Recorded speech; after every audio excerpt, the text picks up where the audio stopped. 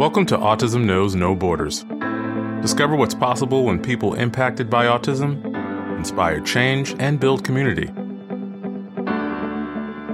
Together with the Global Autism Project, here's your host, Rachel Harmon.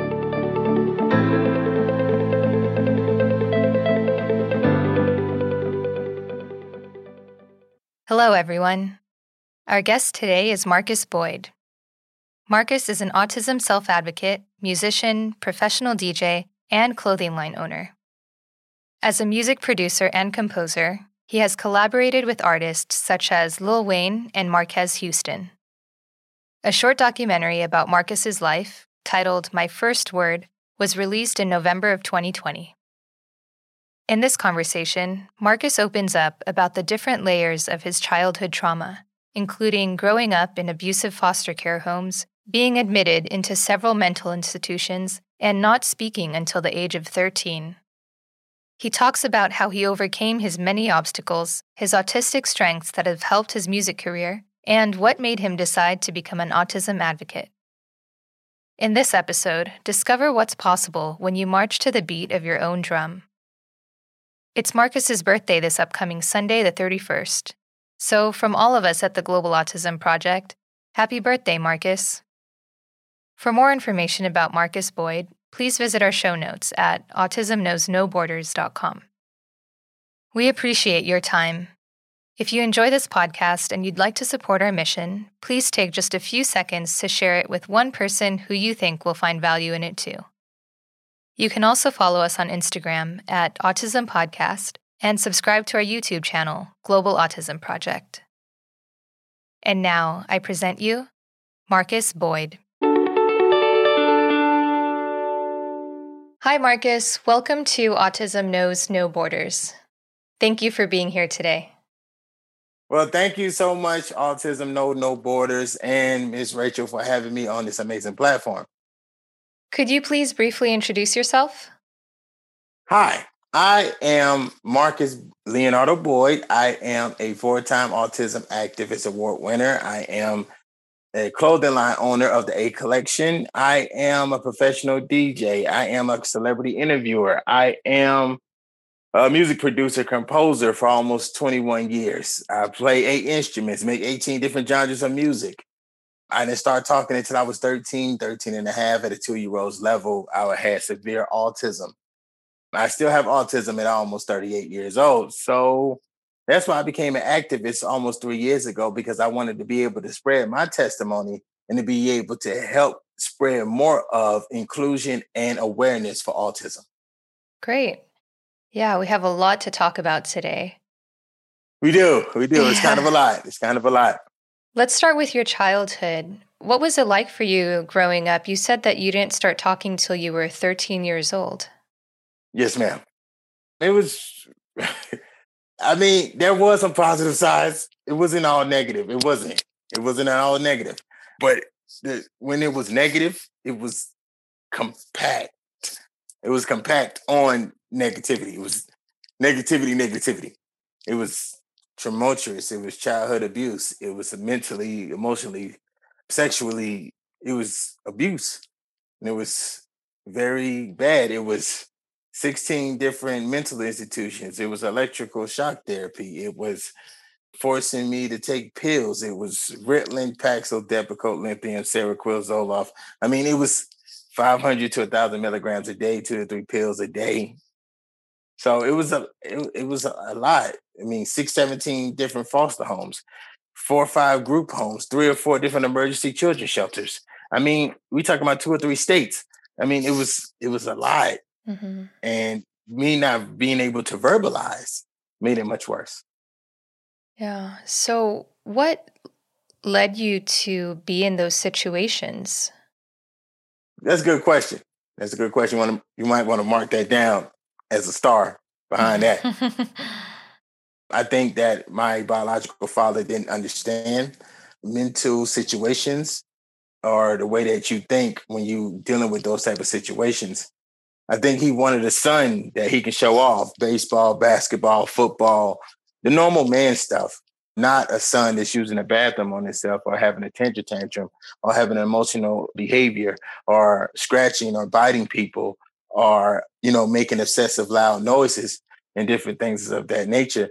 I think for him, it became an embarrassment point because he couldn't take me to the park and do the normal father-son things. So when he broke my ribs when I was 5 in 2 different places, I think for him, he was trying to do God's work. Let's take him out of here. So I don't have to deal with it. I have other children. So they don't show those signs. They're not doing A, B, and C. Why do I have to deal with this from this one child? So I think that's how I got into it because, I was tragically and horribly abused as a child. Mm-hmm. So from that point, when did you start living in foster homes and group homes? 1987. I was 4. 1987. So you have to understand in the state of Georgia, foster care really was not a big thing, but it was like a thing. And in DeKalb County, it didn't exist at all. So a young lady, she had to be like 3-4 years old. She was in foster care already in DeKalb County. So I was the second one. So that made me the first male to be in foster care in DeKalb County, in Decatur, Georgia. And so my social worker, she was an intern, Dr. Carr. She was an intern at the time. And just so happened, she was my biological mother's best friend from college. So, when this stuff was going on, when I was getting burnt on the stove, when my ribs was getting broke, when I was getting stumped, when blood and stuff was coming out of my mouth at 4 or 5 years old, Dr. Carr was the one that got the emergency contact through the hospital because, if something happens to me, she was my godmother. You understand what I'm saying? But she was just interning to be a social worker for the DeKalb County DFACS, the DeKalb Family Children's Services. You know what I'm saying? So it just so happened that God put an angel to protect me through the storm. Mm. Yeah, that's a lot to deal with at such a young age. I mean, for anyone really at any age. How did you cope with all of the abuse that was going on? I didn't really understand it. That's just to be quite honest, if I can be honest. I didn't really understand it because my whole thing is this. I'm seeing fathers and mothers pick up their kids from school. We're talking about 87, you know what I'm saying? Daycare and stuff of that nature. I'm seeing this stuff. And I'm not understanding why I got to go home to the people I got to go home to. That's the only thing I was thinking. Like, I didn't know if God made a mistake. Like when he was issuing out parents or something like that. I didn't know he probably just wrote my name down too fast or something. I never understood why he gave me the parents he gave me if they didn't want the person that I was. Mm. Okay, so take us through the next few years of your life. Okay. Okay, so from 5, 6, 7 years old, we talking about in and out of multiple foster homes all the time. So I may be in one foster home 3 weeks, one foster home 2 weeks, one foster home 2 months, one foster home 3 months, one foster home 30 days. I mean, it all depends. I think Dr. Carr was overprotective because with each situation, every time she did a family home check visit, it was something wrong. Mm. Especially the foster home that I first got into with the Jamaican family. And when they was tying me to an old heat furnace with honey rope and, they was using a miniature 12 gauge to hit on the left side of my face. The father used to spit on me and curse in his language and stuff of that nature. So I was tied up every day for 2 hours.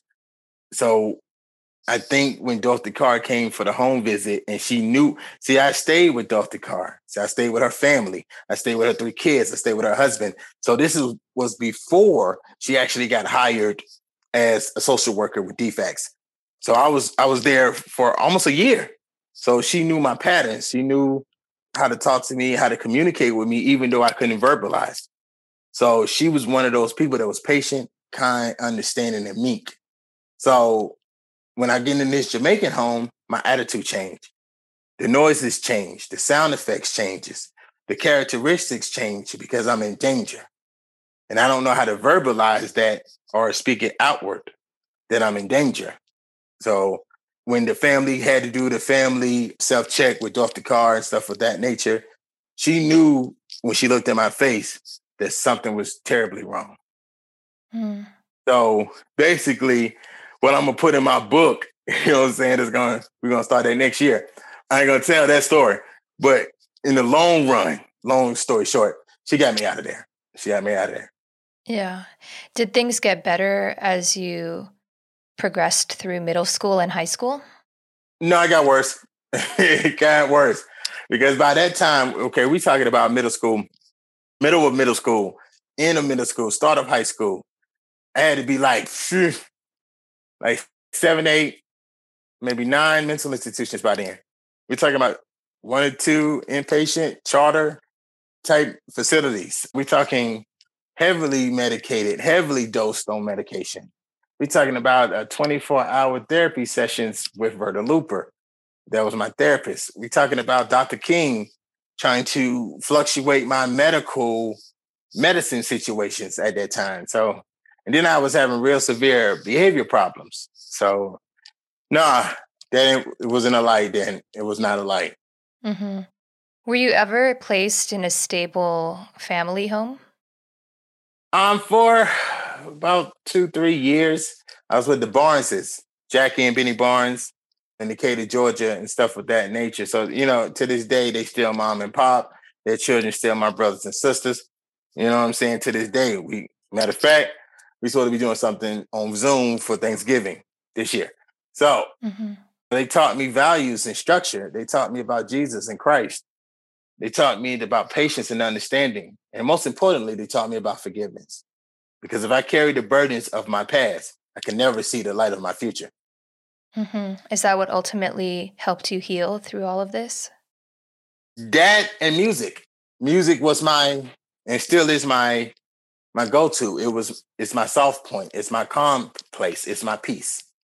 So that's why I got 7, 8 different headphones, because music is my go-to. Without music, I don't know where would I be. Yeah.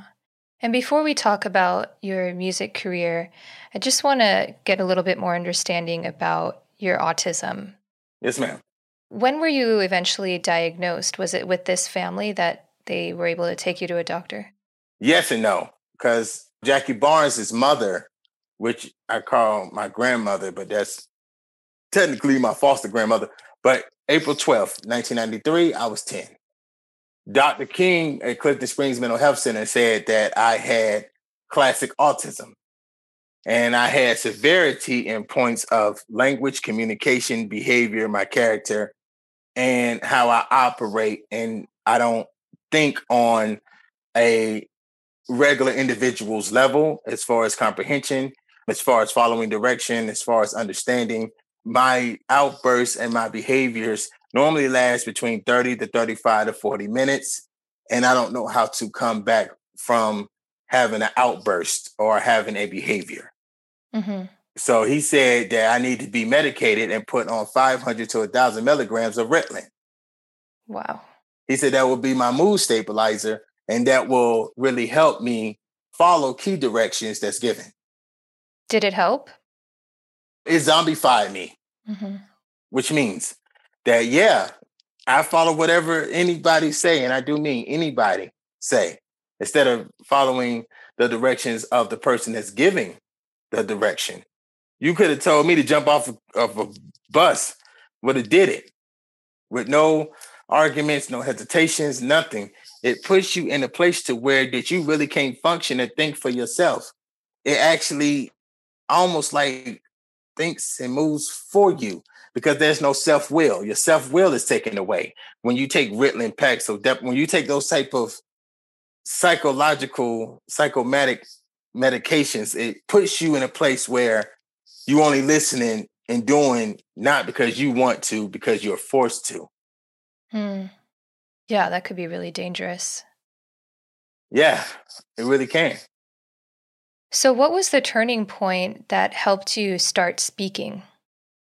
Okay, so my foster grandmother and my foster sisters, they used to do rituals. So it's just like you probably were seeing on movies such as Rain Man, Color Purple, those different type of things, as far as sticky notepads, notebook paper, writing things down, making me sound it out, flashcards, different things of that nature. We talking about a repetitiveness. And they even tried Muzzy. They tried Hooked on Phonics. You understand what I'm saying? They tried everything. With autism people, we live off routine. So it was the routine of it that I got used to. It's the way they were speaking to me that made me more comfortable. Mm-hmm. And when they used to give me rewards every time I did a task, it made me want to do more tasks because I wanted more rewards. So we talking about 6, 7, maybe 8, 9 years. It was competitive. It was excessive. It was every hour, every 30 minutes, every 35 minutes. Go ahead and take a 5 to 10 minute break. But even if you have to yell this out, even if you can't speak it out, we going back in. This is what you have to do because we believe that you more than what the doctors say you are. Yeah, that's actually really beautiful. They didn't give up on you. Yeah, they didn't. And, I owe them what I am today. I owe God what I am today, but I owe them as an individual what I am today. Mm-hmm. And when did you discover your own autism? I think I had to be like 18, 19 years old. And I started seeing that if I'm standing in a line at McDonald's and I hear laughter or whatever, I would try to jump on the person that's laughing because I think they was laughing about me. Not necessarily saying that they knew me or they was talking about me. It's just the inner thought that I was having in my head that they was laughing and joking about Marcus. So I had to defend myself. So I realized that something was really wrong when I was doing or displaying those type of actions. Mm-hmm. Did you have friends at that point? I did have friends. Not a lot of them. Not a lot of them. My friends' stories go in and out. It's like movies. They happen, little action, then we don't be friends no more. That's like more so like my past relationships. It's like that too. Like we'll be in a relationship and then you may not want to be able to deal with my behavior. You may not be able to deal with the autism side of things. So you want to move on. Mm-hmm. So, I mean, it's life. Is there anything that you struggle with on your end with social skills? Yes. Even though I'm a people's person, some circles I don't like to be around as far as communication is concerned. I like better doing video than some personal face-to-face type of situations because I can be in my comfort zone. I could be in my room or whatever have you in my space. I'm not necessarily in your space and still have to speak to you face to face. Mm-hmm. Some colors still get to me, even though I'm a music producer, some noises still can be a trigger for me. Certain foods I still don't eat because of the color texture of the food, even at almost 40 years old. I think people think that when you become verbal, you totally lose autism. And that's a myth and that's a lie. That's not true.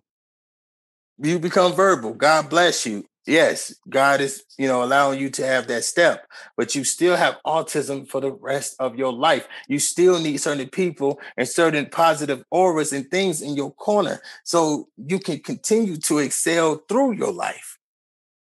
Yeah. So actually, Marcus, sorry, I want to jump back to the thing you were talking about before about jumping on people's backs and realizing that you were different, right?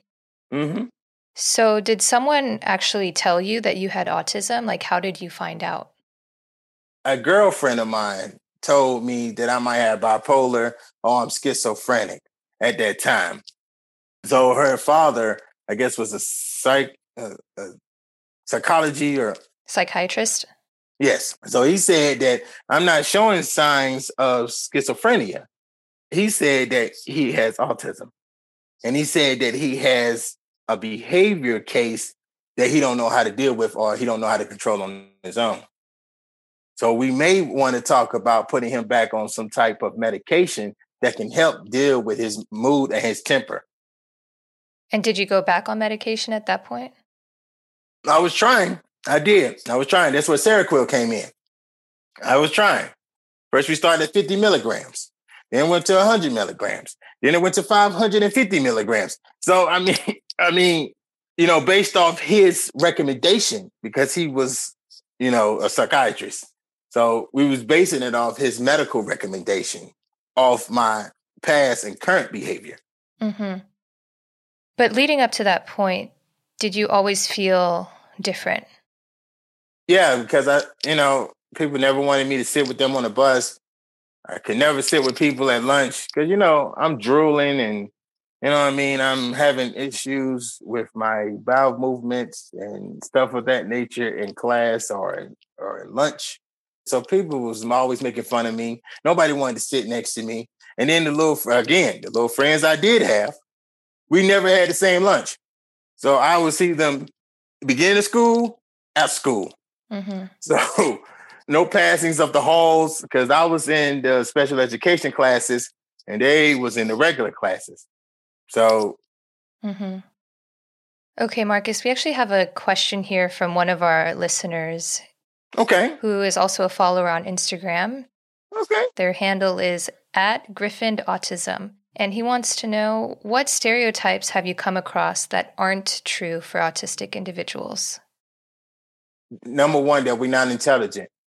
Number two, that we're not gifted, or we're not creative, or we can't build things, or sing, or be lawyers, or doctors, or anything else. Because we have a neurological deficiency or disorder, they feel like we don't know how to count, or we don't know how to read, or we don't know how to, even in our language barrier, we don't know how to communicate. The problem is people don't know how to communicate with us. They haven't found our way to communicate. So because if we don't verbalize, they feel like that's the only communication we may have. And that's not true. There's millions of many different communication values. I think patience and dedication has to be there first before anybody can be able to understand fully and deal with autism.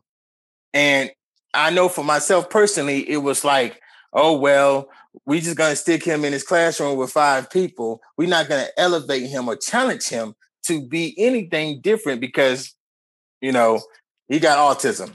So he's going to act up this way. We're going to put him in a timeout room or whatever. Nobody knew that I was going to get a degree in journalism and mass communications. Nobody knew I was going to have 13 music awards or be nominated for a Grammy 7 times. The thing is we have to stop putting entitlement and limitations on our children with autism. We have to love, support them, and nourish them and allow them to grow to the flowers that we know, that God knows that they're able to become. Because you got to think about it. God put you with this child for a reason. So if he put you with this child, he knows what this child's going to become. You just going through the process of finding out. Yeah, that's really powerful. Okay, Marcus, let's talk about your music career. A little bit. Yeah. Little bit. So, you said that music was always in your life since you were a kid, right? Yes. And you play 8 musical instruments. Yeah, I went to band camp. Yeah, I'm not American Pie, but I did go to band camp. I did. It was a church organized band camp. So the little girls on one side, boys on one side, we all ate lunch in the same little wood place. So, I played the tuba and I started with the violin. And every time when you got on the bus, they gave you a free wood flute. Yeah, they was giving out free wood flutes back in the day.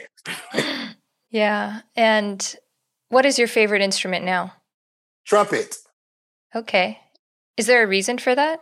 There's a trumpet in every genre of music, whether it's a silent trumpet or it's a loud trumpet based off the keynotes. There's a trumpet instrument in every genre of music, gospel, jazz. I don't care whatever it is, rock. I don't care whatever it is. There's a trumpet in every genre. You can't live without a trumpet and drums. Those 2 things is always needed in music. It's trumpet and drums. Interesting. I never thought about the trumpet like that. Yep. And it's a conversation piece. Let me tell you something. I'm not trying to be funny, but I was not really the ladies' man. But when I started playing that trumpet, let me tell you something, okay? They was leaving notes in my locker, okay? All right. And how did you get involved in the music industry? Okay, so I was in Atlanta. I was 15, about to be 16 years old. A cousin of mine knew one of the members from Organized Noise and stuff of that nature. Those people who produce major people like Outkast, Goody Mob, you know what I'm saying? Mm-hmm. Those type of people. my cousins was best friends with one of the original members of Organized Noise. So when I met him, he gave me an Acer laptop and Fruity Loops 1. I had a demo version of Fruity Loops 1. See, I'm showing my age. I had a demo version of Fruity Loops 1. Right now, these kids got what? Fruity Loops 10, 10, XL, 11, whatever. I mean, they might be on 12 now. Who knows? But back in the day, I had 1. So I had to learn how to infuse live instrumentation with digital beats, with BPMs. You understand what I'm saying? Because the beat will always be off from the live instrumentation because you're trying to balance and blend them together. But the live trumpet is different from a digital drum. The key is, how do you make them sound smooth under the same frequency? When the KQZ is different from each instrument. I don't want to lose you. You'll be looking. You can see my face getting a little interested. Yeah. Okay. Got it. So that's how I got into music, and I was able to produce for, at the time, he was a local rapper. He blew up to be a big rapper, but we was all in the same basement. I didn't see him as a big time rapper because I skipped school. Okay, excuse me, kids, don't you skip school. Mm-hmm. Don't you do it. You better get your education. But this is just my story. At the time, I skipped school to go to the dungeon. So, because that's where everybody was. It was called the dungeon. You know what I'm saying? So the local rapper, I didn't know that one of my beats was going to be used for his song. Shoot, they gave me $600, some Jabot jeans, and 2 passes to Sizzlers. Listen, don't sleep on Sizzlers. You know what I'm saying? Listen, if you don't know about Sizzlers, you can get a whole meal for $2.49 with a salad bar. That including your drink. So I thought that was the biggest thing smoking. They gave me a season pass at Six Flags. I was 15. Mm-hmm. You can't tell me what? You gave me a whole season pass. I didn't know the music business. I didn't know that was going to count me out of my royalties. I didn't know I was going to lose millions of dollars because I signed over my audio masters. Mm. See, in this game, you have to be educated. You can't put talent first because everybody got gifts and everybody got talent, but everybody doesn't know the business. So learn the business first, then show your talent. So as you collaborated with all these different well-known artists over the years, did you disclose your autism to the people you were working with? No, ma'am, I did not. And to the audience, of this listening audience, there's nothing wrong with autism. Again, it's not a disease, it's not a disability or anything of that nature. We just learn and look and see things differently and understand things in a different way. At that time, though, I was ashamed because I'm looking up to these rappers or these singers. These are superstars in my eyes. So what I'm going to tell them, listen, okay, about 10 minutes ago, I just had an emotional behavior. So I may not be all the way there and present for your time and your quality. And plus, they was paying me. You understand what I'm saying? Mm-hmm. So I was tired of eating ramen noodles and pork and beans at that time. And plus, I wanted to be normal. I thought I wasn't normal when I already was normal. You understand what I'm saying? Mm-hmm. Peer pressure is a beast. It's a beast when you don't have to deal with what we deal with autism. But it's more of a monster when you deal with what we deal with autism because we want to be with the peers. So the pressure if you're not strong enough, the pressure will mount and get you. Was that tiring for you to hide your autism? Yes, it was. Because it was almost like putting myself in a closet. Like, mm-hmm. Don't you say nothing. Don't you say nothing. Because I'm trying to wear this mask and I'm trying to be one way. When in my reality, I got this situation in the closet. Mm-hmm. So. Yeah. What are some of your strengths related to autism that have helped you become successful as a producer? Repetitiveness, continuing doing the same thing over and over and over. It's like that practice part, you mean? Yes. Okay. Listening, constantly listening. constantly observing. And now, as a grown adult, I try to take notes and learn through writing or verbal communication. And it really helps. And it really helps because if somebody gives me an instruction, now as an adult, I might ask you 10 times, what'd you just say? And you could be in my face. But it's not the repetitiveness of me asking you the same question. It's me being able to digest and understand it in my brain frame to where I can be able to react and recommunicate to you how I'm going to operate in what you just asked me to do. Mm-hmm. So, what made you decide to become an autism advocate and actually start speaking up for what you need? A friend of mine, okay, listen, I'm not trying to be funny in this story, but it's just real. I was on 285 highway about almost 3 years ago in Georgia, Atlanta, stuff like that. She picked me up. We had to go to a store, a couple of stores, whatever. So I forgot that her son has autism. He has severe autism. He's nonverbal. So she knew about my autism and she asked me going down the highway, am I going to come to her church that Sunday and tell my testimony about autism? Because there's other parents in her church that she was going to that their kids have autism as well. And I said, no. I said, you out of your mind. You know what I'm saying? I'm not going to your church and talk about anything dealing with my testimony. You know, she pulled over her car.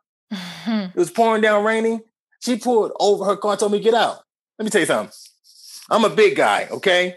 So me walking 30 minutes back, where? I don't know how she got on the highway or where I'm going. It's pouring down, raining outside. I mean, pouring. So she was like, if you don't want to tell your testimony, she said, how dare you? God allowed you to speak. You educated. You could be worse off than what you are. But you don't want to tell the miracles and the blessings of God. You want to keep it in. She said, so get out of my car. You're going to walk. Don't contact me. Don't do nothing. I was like, hold on. Flag on the plate. Hold on. Flag. Hold on. Time. Flag. You do know it's raining outside. I don't care. I have to see my son not speak every day. And knowing that I got a friend that has the same thing and you speaking and you don't want to speak out for others. I said, listen, okay, what time your church starts? What time your church starts? Because it really is raining. It really is raining right now. So I didn't know when I went to her church and I started telling my story that all these people was coming up to me asking questions and different things and looking for advice or whatever. The embrace was so powerful and it was so loving. I will never, ever forget it. That was almost 3 years ago. So I made a vow to God, myself, and her that however long that I have on this earth, I will not only use my testimony to bring awareness and inclusion, but I will make up different things like clothing lines, music events, magazines, and everything else to include not only myself, but every autism person worldwide. Be able to spread their stories through docuseries and other documentaries. Because it's not just my voice, it's many other voices that needs to be heard through this community that we live in. Mm-hmm. Yeah, and let's talk specifically about the Black community. Okay. So is there any part of your advocacy work aimed to break the stigma of how autism is viewed specifically in the Black community? It's about to start. It has not been in the past, but it's about to start. Me and my team, we're getting together. Like I got to speak at the NAMI in Durham, North Carolina. That's the National Association of Mental Illness in Durham, North Carolina here. And we're going to be talking about, and to the sheriff and different police, because they have to understand, number one, all handcuffs is not made for everybody. So you have to be vigilant and know how to use the handcuffs that you are provided with. And you have to understand when an autism individual is having emotional behavior, or they are having a temper tantrum, or they're having, a different way to communicate, that don't mean that you put your handcuffs on them. That don't mean that you tackle them and restrain them. You have to find a way to where they feel comfortable in their communication, because they're trying to communicate something to you. You just not understanding it, and you feel it to be a threat or to be a violation of maybe a school policy or whatever type of policy. So you want to enforce your law. So you want to enforce restraintment instead of understanding and communicating to them in the way they can understand. So yes, we're going to start teaching what will be called autism police enforcement. Mm-hmm. Yeah, that is so important. We've talked on this podcast before about the higher risk of people with autism being arrested because of exactly what you're saying. It's like a lack of understanding, really, a lack of training. And I think what you're doing, speaking directly to the organizations that need to hear it, will just bring about more productive change. Another thing me and my team is going to want to present to them is if there's some type of badge or pin or necklace or something that an autism individual can wear when they're going out, to where that the police will see it and know it and recognize it, like, okay, this is an autism individual because we done seen this logo, we done seen this necklace and stuff of that nature in our database system. We understand it. So, I'm not saying that, you shouldn't deal with an autism individual at all when you are police. You just need to know the proper ways of dealing with an autism individual when you are police. Mm-hmm. And stop looking at everybody in the same eye, because how they act, another person may not act. And it may be more of a deeper emotional reason why the autism individual is acting the way he or she is versus they're trying to commit a crime or versus they're trying to become a disturbance. Right. Yeah. So, Marcus, you released a documentary a couple weeks ago, and the documentary is titled My First Word. Yes. So tell us about that. Okay, so 2-3 years ago, we did a little 20-minute short documentaries on some pieces of my life because I wanted people to understand that as an activist, I'm not just coming off of like, oh, he's an activist. No, I live this. Autism is me, and I am autism. Autism can't define me. I define autism. So the thing is that I come from this world. I'm not speaking to you because I've done research or I went to school for this or something of that nature. This is life for me. What I have learned is to be able to channel my past and my trials and tribulations and have them now be light and a journey guide to others who may be dealing with the same things that I have dealt with in my past. Mm-hmm. Cool. Can people access the documentary online? Yeah, you go on my Facebook because it's a 20-minute piece.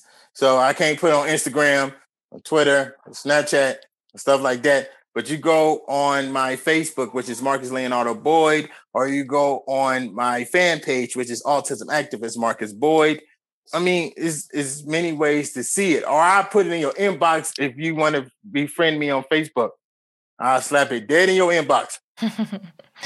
All right. Okay, Marcus, I'd like to close with one last question. Okay. What advice would you give to other people with autism who are interested in pursuing a career in music? Number one, don't let your current situation be your destiny.